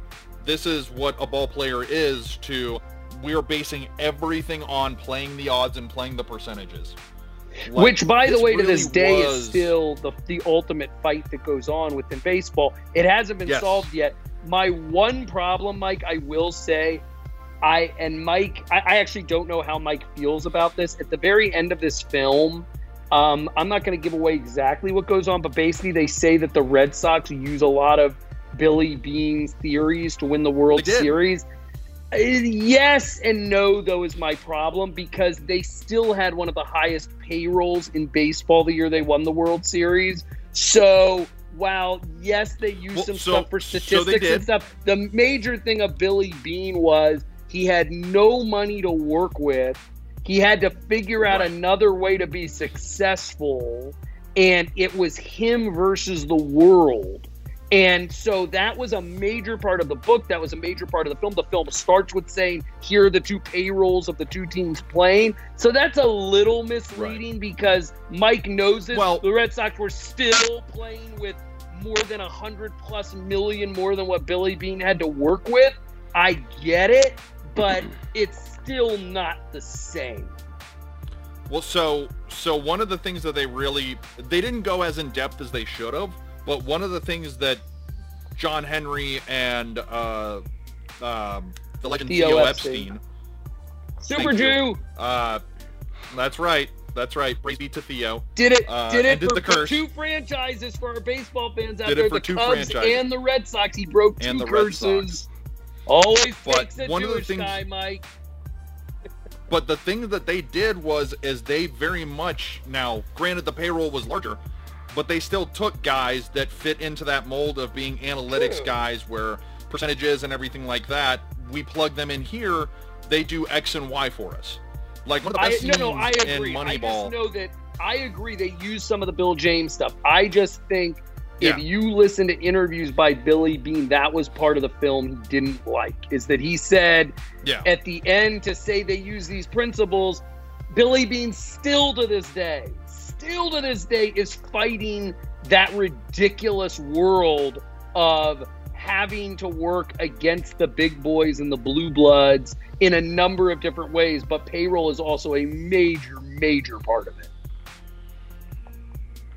Yeah, look, it absolutely is. But like you said, like one of my favorite scenes in that film is when they're all sitting around the table and he's butting heads with all of the scouts, and they're like, well, how are we going to replace Jason Giambi? You know, 100%. How are we going to replace his production? And he's like, okay, well, we've got these three guys that are going to compensate for one guy. And all of the scouts are pushing back like, absolutely not. He's got A problem. He's got B problem. He doesn't do this. He doesn't do this. And Billy Beane just looks at me. He's like, I don't care. Why? Because they get on base. And I also think, Mike, what they don't talk about, and Brad or Mike, you can tell me, but obviously I know a lot about Billy Beane, but there's no question, too, that a lot of Billy Beane's antics and a lot of his stuff is very personal based on his own experience of what he went through. And so you're never quite sure whether Billy Beane is doing it to change the game or also as a revenge against the game for the way they treated him. And it's fascinating. I mean, Billy Beane is a fascinating character. And by the way, before this came out, you don't know anything about Billy Beane. Even after this came out, he is one of the most quiet, just hidden icons. I mean, you see in the movie, that is totally true. He doesn't watch the games from the stands. He's a very weird individual. I mean, he's incredibly strange. All right. Well, we have 3 more movies on this list, so let's go hurry up and get to them because we are almost an hour and a half into this. So... Yeah, because if we continue this, we're gonna, we're gonna be on par with some of Mike's, iconic films, like Christopher Nolan movies that are 40 hours long, and like I said, you guys already that are masterpieces.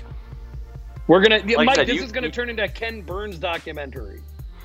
Like I said, you guys already broke me with the topic of today. Let's not try to rub salt in the wound too much. So, with that, next up on the list is...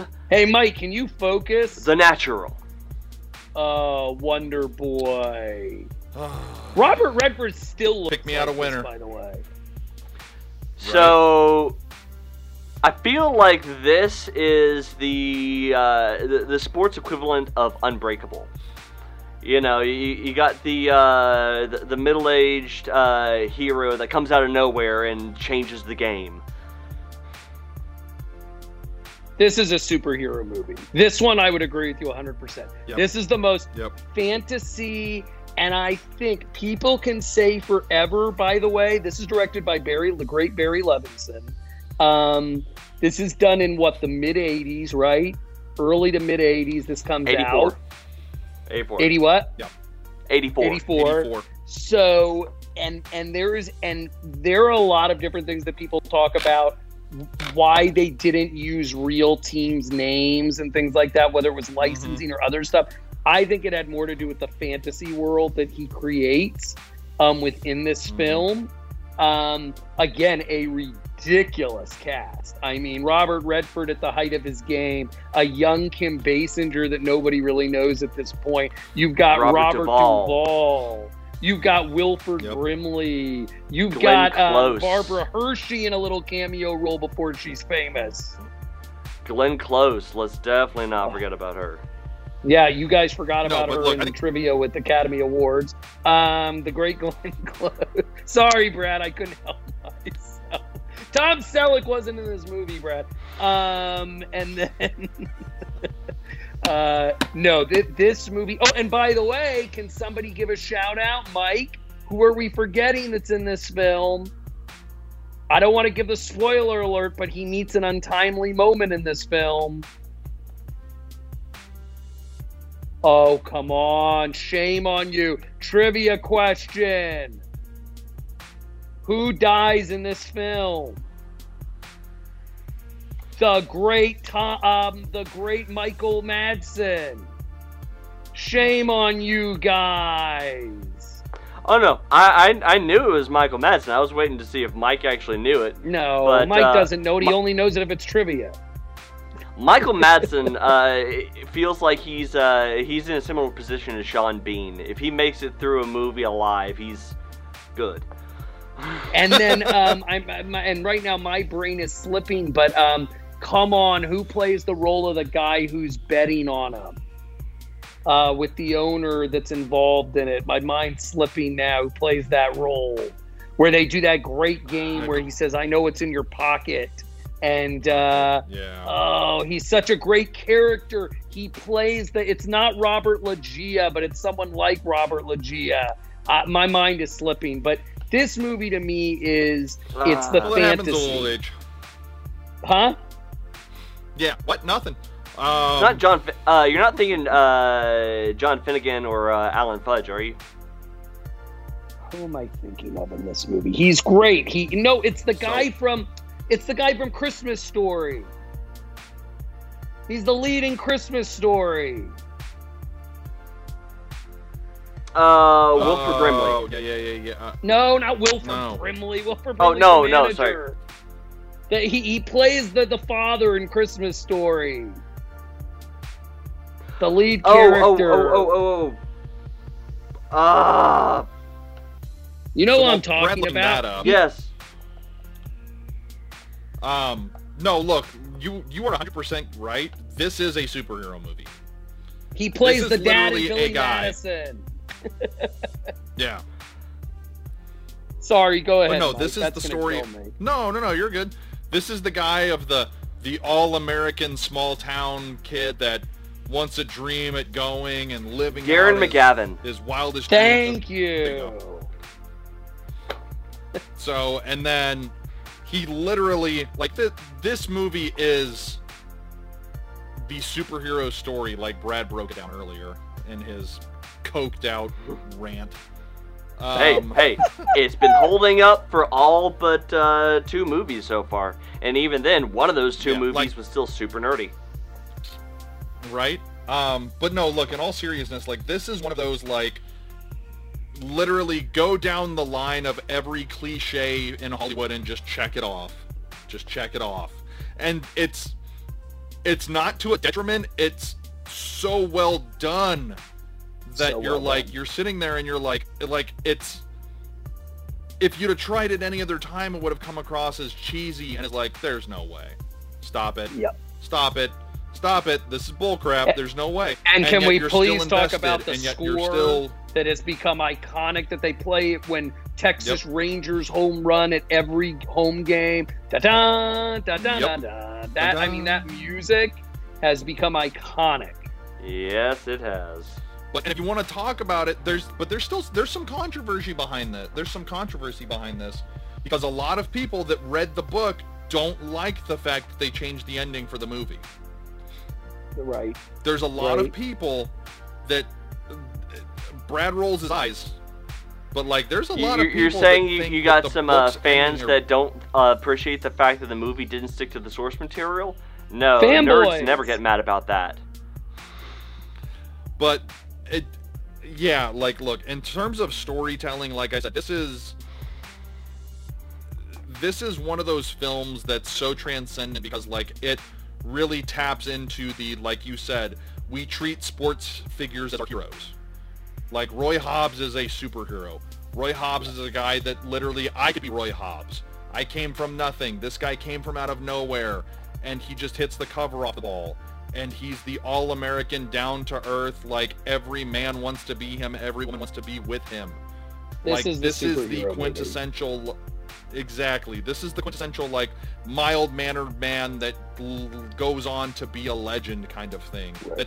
This, Brad, is where your thing really holds water. This is the hero, the villain, the guy fighting through a dark past. I mean, literally in many ways, it's Superman. It is Superman. I would say this is the equivalent of the film The Superman. The lightning hits the tree, that becomes his weapon. He has this girlfriend of the past that he had a kid with. I mean, this is the superhero movie. There is one other movie on this list that is just as superhero as this one, and we're getting to that one next.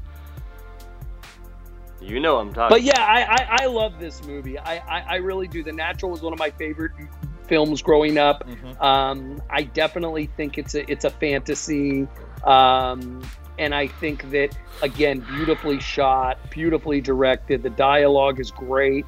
The way that they even the ending. Even the ending where he shatters the lights and he's going around the bases and all the sparks are going down like it's confetti. It's beautiful. The fact that they parodied it in BASEketball.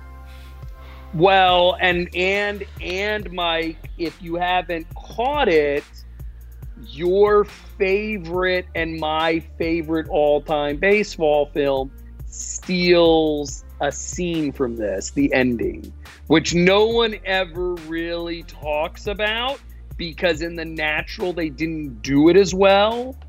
But it is the dad and son playing a game of catch out in the field. Don't get too far ahead of yourself. I'm just saying it was in The Natural before it ever was in that other movie. But it's harder in the other one.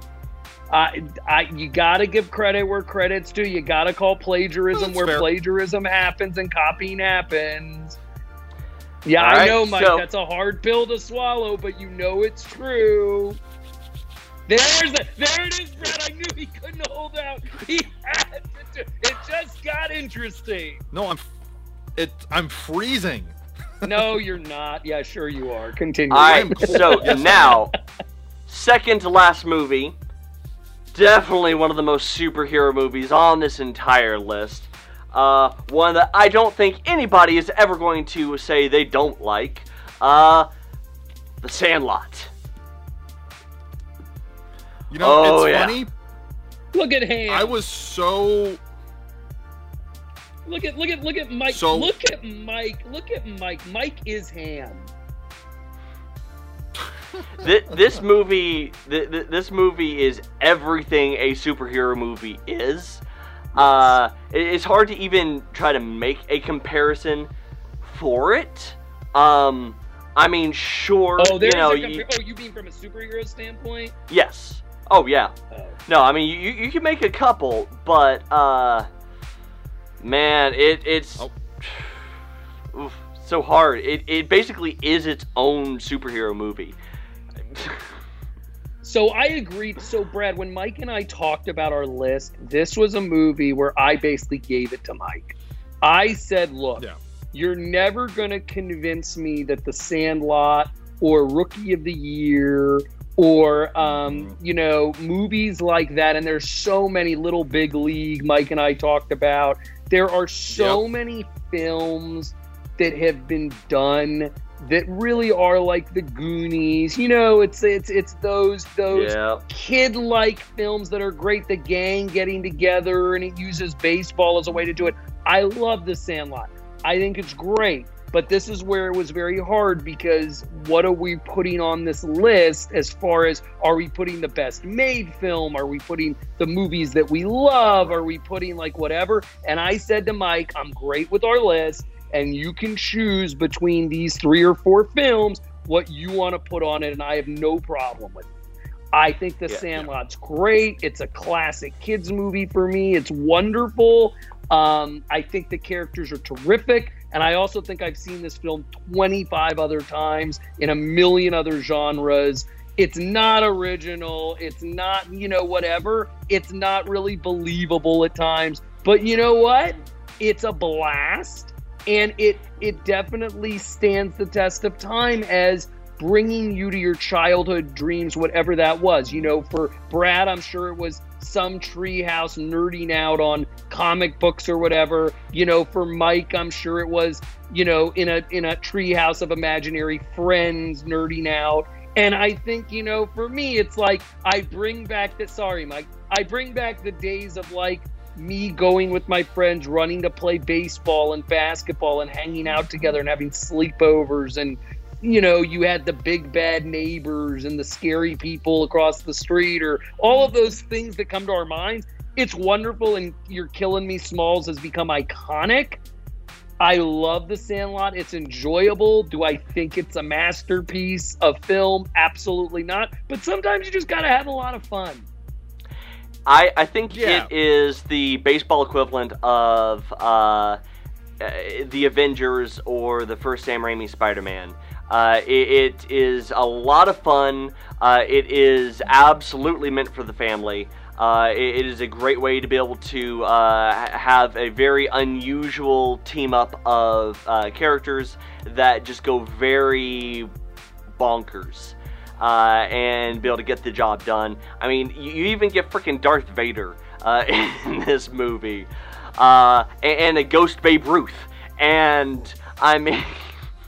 It's amazing. Such an amazing scene. Wait, Brad, you get Dennis Leary, for God's sake. You get a young Dennis Leary, man. Like, when have you ever seen Dennis Leary play such a nice, that was probably my biggest thing when I remember watching The Sandlot. And before Dennis Leary was Dennis Leary, and I go back and watch it now, and you keep on thinking like Dennis Leary's going to become some scumbag in this, or whatever, but he's not. He's just a good guy. Just the most simple character. And by the way, can you get a shout out? You also get a Karen Allen sighting in this film. I mean, it has everything. Yeah. Like, this movie was, look, I think when me and Zim talked about it, this was one of those, like you said, Zim was like, he's like, one of these movies is going to be on it. And I'm totally okay with that. And I think my argument for The Sandlot was it tackles so many things that we can all relate to.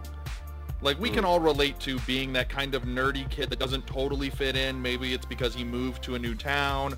Maybe it's just because, you know, he's trying out something new, like being the outcast, finding these ragtag group of kids that come together over something. Like Zim said, like, I remember hopping on my bike with my glove and my bat over my shoulder and riding up to the park and spending the entire day there playing ball with all my friends. Like, this is so much the coming of age Goonies. Like, these are these kids, this is the bond that they share, it happens over the summer, they're friends for life. But then, like, I really think that the ending gets overlooked, where he kind of sits there and as he's narrating, they all go off and they all start disappearing from the Sandlot, and, you know, life takes them every which way, but, like, he's got that one summer burned into his core memories. And then you go to it and it goes back to the current time, and he's sitting there calling the game from the stand, or he's calling the game from the press box, and there's Benny the Jet. He made it. Like, he's the one kid that made it. And of course he's got the picture of them all together from when they were kids, and that's like the last thing that you see in the film. It's like, this was very much the coming of age. Like, we can all relate to it because we were all kids. It's completely not believable, and at the same time, it is believable. It's, you know, I think that's basically genius, right? It is the visualization of what the promise of a kid's summer baseball experience could be. You know, it is that visual embodiment of all the promise that you feel as a kid about what that summer vacation should be like, and what the typical baseball experience is for a young kid. And can I also, though, say I want to point in one thing in here, though. This is a film that gets more and more sad for me as the years go on, and I will tell you why. And I'd love your guys' thoughts on this. I feel like this has been lost. I feel like this idea, you know, you look at why The Christmas Story was portrayed in the 50s. You look at why The Sandlot is portrayed in the 70s. You look at why, you know, so many of these films have to now go back in time because we are in a different world, and unfortunately, in most situations, because of technology, and we don't have to have that discussion now, that every time I watch movies like this, or The Goonies, or anything, especially this, though, I get more and more sad, because I don't think that this really exists anymore, unfortunately. You know, when kids are going to the gyms or the baseball fields, their parents are taking them. Kids aren't, they're hanging out, but they're all on their phones. They're all doing this other world. They're all checking out YouTube. They're not just, let me grab my glove and, you know, my dad's got this baseball. That's what, you know, what kid wouldn't know Babe Ruth nowadays? Because you're Googling it. You know, like, this movie couldn't be made today without having to do a time warp back. Look, and so when I watch that, I say, what are kids like nowadays, you know? Yeah, there's not really a modern equivalent for the experience. Look, yes, 100%. Those are all fantastic points, but also, you brought up the Babe Ruth scene. Like, I don't think stuff like that goes on anymore. Like, I don't think kids really know the history of the legends that came before them. Like, where Benny has a dream where the ghost of Babe Ruth is sitting there talking to him, and it's like he doesn't want to let his hero down. Like, where he sits there and he tells him, like, just remember, kid, heroes get remembered, but legends never die. Like, or you're going to the pool together, and the hot lifeguard who's, you know, sitting up there and doing all that stuff, played by Marley Shelton, by the way. You know, it's not like that. Or the new kid in town, you know, going into this situation and they're going to all hang out. Like, it would be about Instagramming. It would be about, you know, it's just so different of a time. And I think that it when I watch it, it makes me sentimental. It obviously longs for my childhood again that I can't go back to. But at the same time, it makes me concerned and worried because I don't see enough kids on their bikes. I don't see enough kids playing on the baseball diamond. I feel like adults, it's become much more about helicoptering and hovering, and you're in your kids. You know what I mean? Like, how great is it in Karen Allen in that movie where she's like, "Go get into some trouble." Like, you don't have to tell me. I don't care what time you're home. Who's doing that nowadays? Well, I mean, right now especially, you definitely can't send kids to go hang out in big groups at the local pool. That too. I mean, that too. But you're right. But Brad, you're seriously. But it's like, and again, like a lot of for me, the innocence of being a kid before technology really hit has been taken away from us, and the growing up moments of kids going to a pool and pulling the stunt on the lifeguard or fighting the big bad bully or scared of the dog in the yard. It's just a different world, and I'm not saying positive or negative, but for me it actually makes it kind of sad at the end. And I don't know if I'm the only one. I don't know, whatever, but I feel like it's the true loss of innocence in a sense. But no, look, 100%. And then of course you even get the famous scene where, you know, Benny brings out the secret weapon, PF Flyers, shoes guaranteed to make a kid run faster and jump higher. Like, of course, we all know that shoes don't make kids run faster and jump higher, but like that childlike innocence of like, it will give you. That's true. That is true. But like you said, it's almost like kids aren't kids anymore. Like, you don't see that anymore. Where like kids will go out there and just be kids, right? Yeah. Like the whole scene, like you said, like it's an unbelievable film because of like how over the top it is. But remember, it's being narrated from the aspect of a kid. It's supposed to be that over the top. Like, you're supposed to try to see it through, like, if you remember back, how many times did you do something where you were, like, looking back at it, you're like, you know, maybe that wasn't such an amazing display of athleticism or talent or whatever. Oh, my God, in the Mike's moment, describing you were like, his life. Crap. I know, right? Mike, that's amazing. But you look back on it and... say that. Yeah, I broke Brad again. That was genius. Out of his own mouth, Brad. We didn't even have to say it. And with that, we're going to go ahead and jump ahead to the final movie on our list. And in order to be able to really pull myself back together, last shot of Go-Go Juice. The last one. You're going to need it for this. Okay. And now the conspiracy theories really kick in. We have Field of Dreams. Oh, I'm already crying. So you have a hero that is inspired by a journalist, a sports writer. I feel like you can see some parallels here to that other movie that is so famously centered around the interactions of a superhero and a journalist. Ben Affleck's Daredevil.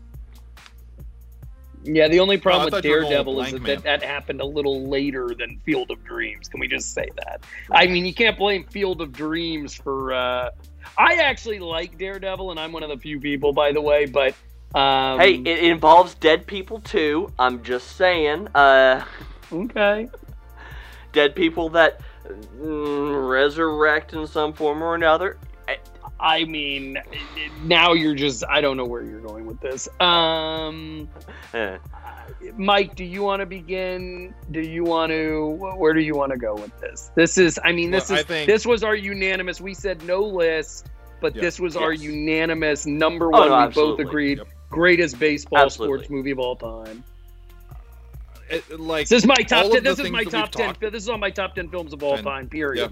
Not just baseball movies. Like all of the things that we talked about in previous films, like capturing the nostalgia of times past and seeing things through like childlike wonder and everything like that, and the father and total son fantasy, and remembering like America. The Natural, even further fantasy on this. Like you said, dead ghost of our past being transported to 1970 whatever Minnesota. You know that nothing makes sense in this. There's no limits, there's no boundaries, there's none of it. It's all just, you have to go along for the ride and believe it all.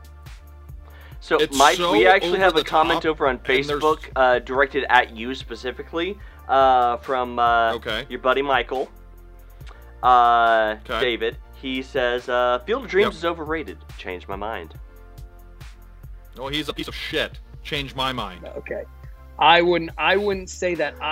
Well, here's what I would like to ask. This is Michael, you said, who's doing it?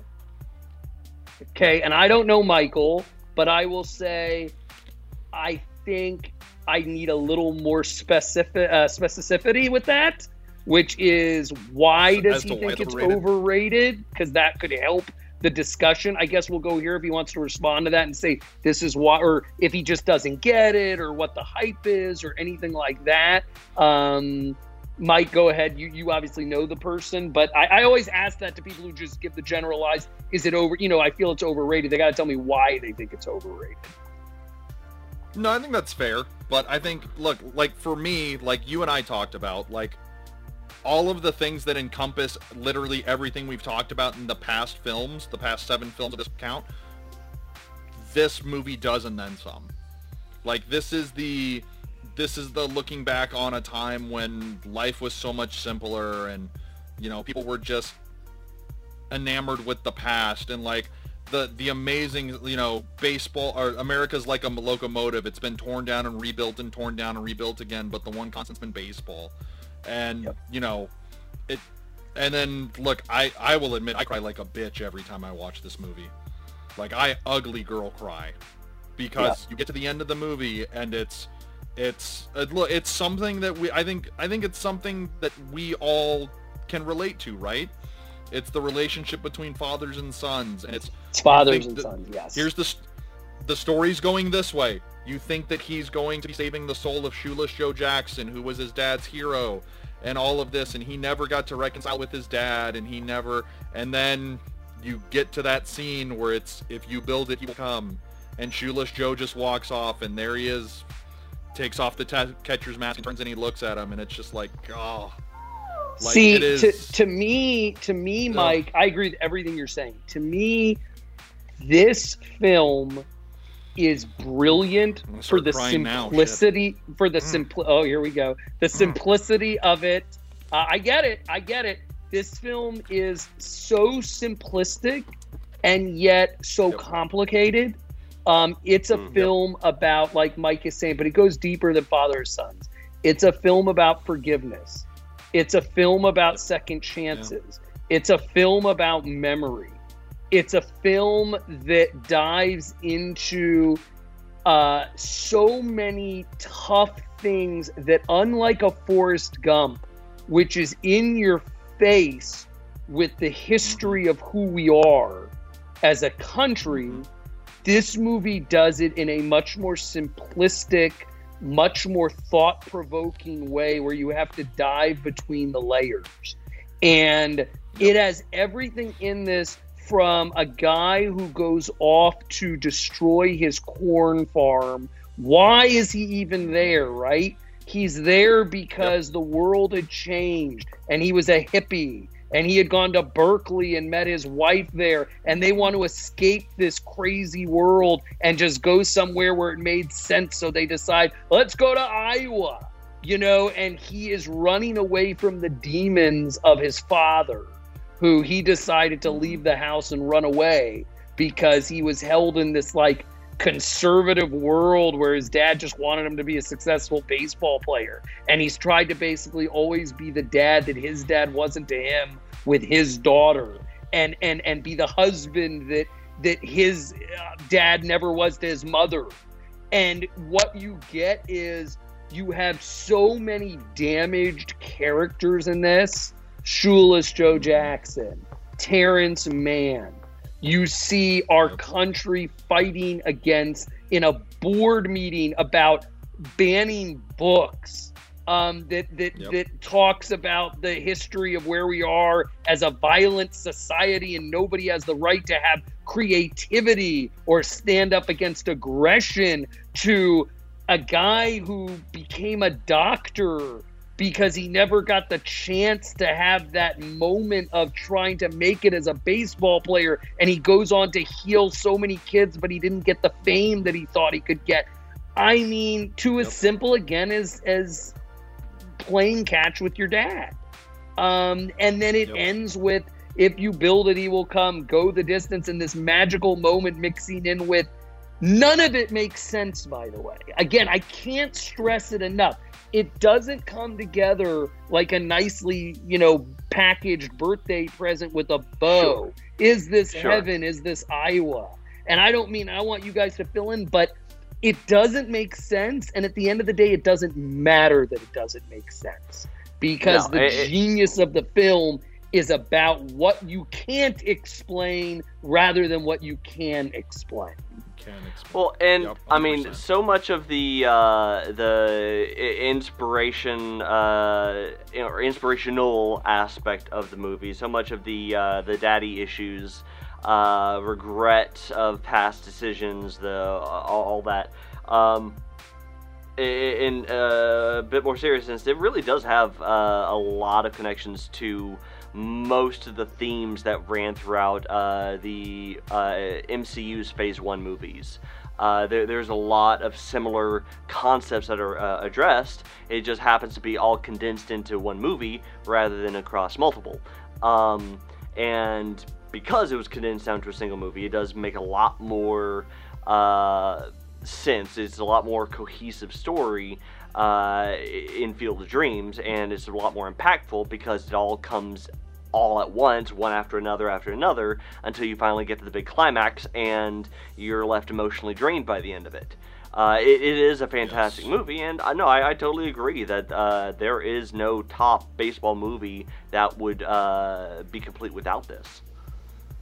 I think it goes back and forth between baseball. There's so many connections that I feel like a person who watches this film, 10 people could go into this movie and watch it, guys, and they could come out with 10 different responses on what they thought the film was about. Because I think it hits you personally in your own world, that and I think that's the genius of it. And I think that someone who completely could care less about baseball, Brad, or sports can watch this film and come out of it and may have a feeling that has nothing to do with sports, nothing to do with baseball, and you have your own inner conflicts, inner past history, inner things, whether it be daddy issues, whether it be family issues, whether it be the end of an era of society, whether it be our country and our history and whatever that is, you will walk away from this. And it's also really much right about the ghosts of our past, whether it be literal ghost or, in our own mindset. And it haunts you. And I think your whole life, for me, and I'll just throw this in, for me as a Jewish person, every year we celebrate Yom Kippur, and that's our Day of Atonement. And to me, this is a film that when I sit there in synagogue every year and I'm reading through the way of asking people for forgiveness, which is what you as a Jewish person are supposed to do. It's not just about thinking about it. You're supposed to literally go to that person and say, if I've done anything to you this year, I ask forgiveness from you for those things that I've done, whether knowledgeable or unknowledgeable. But this film always comes to my mind on so many Yom Kippurs because Ray Kinsella is this person who holds all of this in, and he's trying to be honest with his daughter and his wife and himself, and it's that lack of forgiveness, not even for his dad, but a lack of forgiving himself for what he's done. And I think that you see that throughout the film with Terrence Mann. You see that throughout the film with the Dr. Burt Lancaster's character, who's then played so well by Frank Whaley later. You see that from her brother, Amy Madigan's character, of that you can only see the action in the film if you believe and you're willing to seek forgiveness and you're willing to atone for what you've done. And those, remember, it's not a coincidence that it's the Black Sox again. It's not a coincidence that it's all of these guys who had done something wrong and are looking for heaven and looking for forgiveness. And it shows even his own father, Kevin Costner, trying to find that same forgiveness and atonement at the end. And it's just so brilliant and so simple all at the same time to me. Yeah. Yeah, like it's a film that's about so much more than baseball, right? Yeah. Like you said, it's about forgiveness, it's about life, it's about being able to take a look at your past mistakes and move forward. But like the film itself even talks about stuff like that. Like where they're sitting there and he's like, "Can you believe this?" And he's like, "No, I can't." And he's like, "This is perfect. Like everything right now is perfect." To when you get to the moment before the big reveal where Ray's sitting there and he looks at Shoeless Joe Jackson and he's like, "Why don't I get to go out there? We weren't invited." He's like, "What do you mean?" He's like, "Everything I've done is for you." He's like, "And not once have I asked, what's in it for me? So what's in it for me?" And also, by the way, he's like, "Well, is that why you did this, Ray? For you?" The other thing, by the way, let's also not forget the brilliant roles, right? It's our first introduction really to Ray Liotta. He hasn't done Goodfellas yet at that moment. It's our first introduction to Gabby Hoffman, who goes on to do unbelievable things as a child actress. It's our first introduction. Also, by the way, look, James Earl Jones, Kevin Costner, this is his, he had done these other films, but Kevin Costner, this is his biggest moment at that point, I think, to date, of what you see him as an actor. He becomes the great Kevin Costner after this. And Mike, it's not baseball, it's baseball. All right. It is, man. It is such an amazing film. It really is. Well, guys, we have officially broken the 2-hour mark.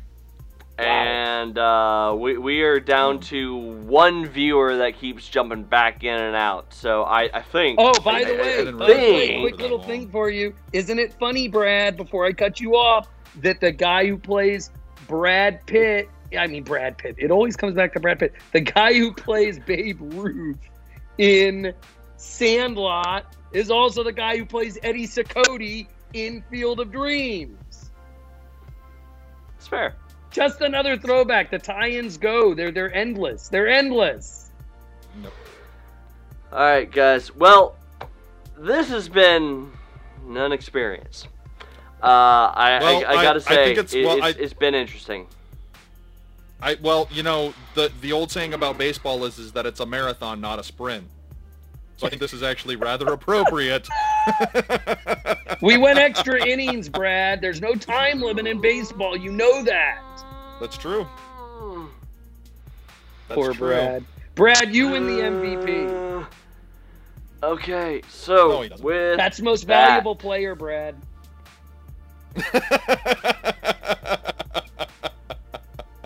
With that, guys, if you are actually still here, you are a champ for actually surviving this long.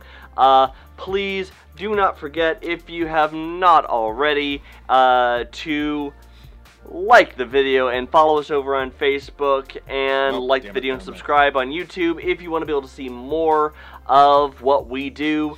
And of course, if you like our stuff but don't always have time for the videos, you can check out the audio for everything that we got over on Apple Podcast, iHeartRadio, Spotify, Google Podcasts, and Stitcher. And of course, do not forget to go check out our friend David over on the Last Call Podcast. Down there again. Actual sports talk over there. It's an honor, guys. I love being on this. You guys do an amazing job. You really, really do. And I love being on the show. And the Last Call Podcast, and we're going to have Mike on soon. So for all my Last Call Podcast listeners who tune into this as well, it shows that you can be a sports fan, but I also have some nerd and Dallas geek in me too. But it's always a pleasure, guys. It's an honor. You guys do an amazing job. Hey. Shh. You weren't supposed to talk about that. That's just between us. You only had a little Dallas geek in you once. Oh, I can admit it. I've got a little Dallas geek in me. A little bit. It's been passed like COVID from you guys to me.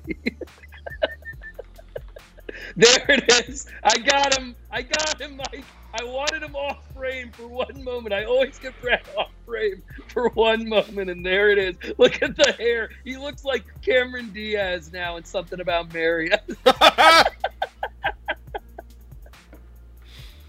Oh, was that a hair gel? It was worth great. I needed 2 hours for that right there. Oh, with that, guys, thank you so much for suffering alongside me. Please don't forget to come check us out again when we are live. I believe the next time is going to be next week, because I think, Mike, you and I are both going to be busy the rest of this week, but next week, yeah. And for those of you who've actually been paying attention to our Instagram stories or Facebook stories, the new studio is coming along and should be finished a couple more weeks. Wow. So maybe you'll get to see that soon. Whoa. And just remember, guys, the other reason for the bags under my Friday. eyes. I'll see y'all out there. Well, somebody will. I'm not going to join you. I'll be out there out seeing in the it. theater for that, but you do you, Bull. God bless you, Brad. I will risk man. I will risk my life for Christopher Nolan. We know, Mike. That's your problem, because he really cares about you. He does.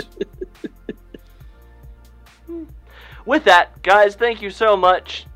I'm Brad. That's Mike. That's David. We're Dallas Geek. See ya.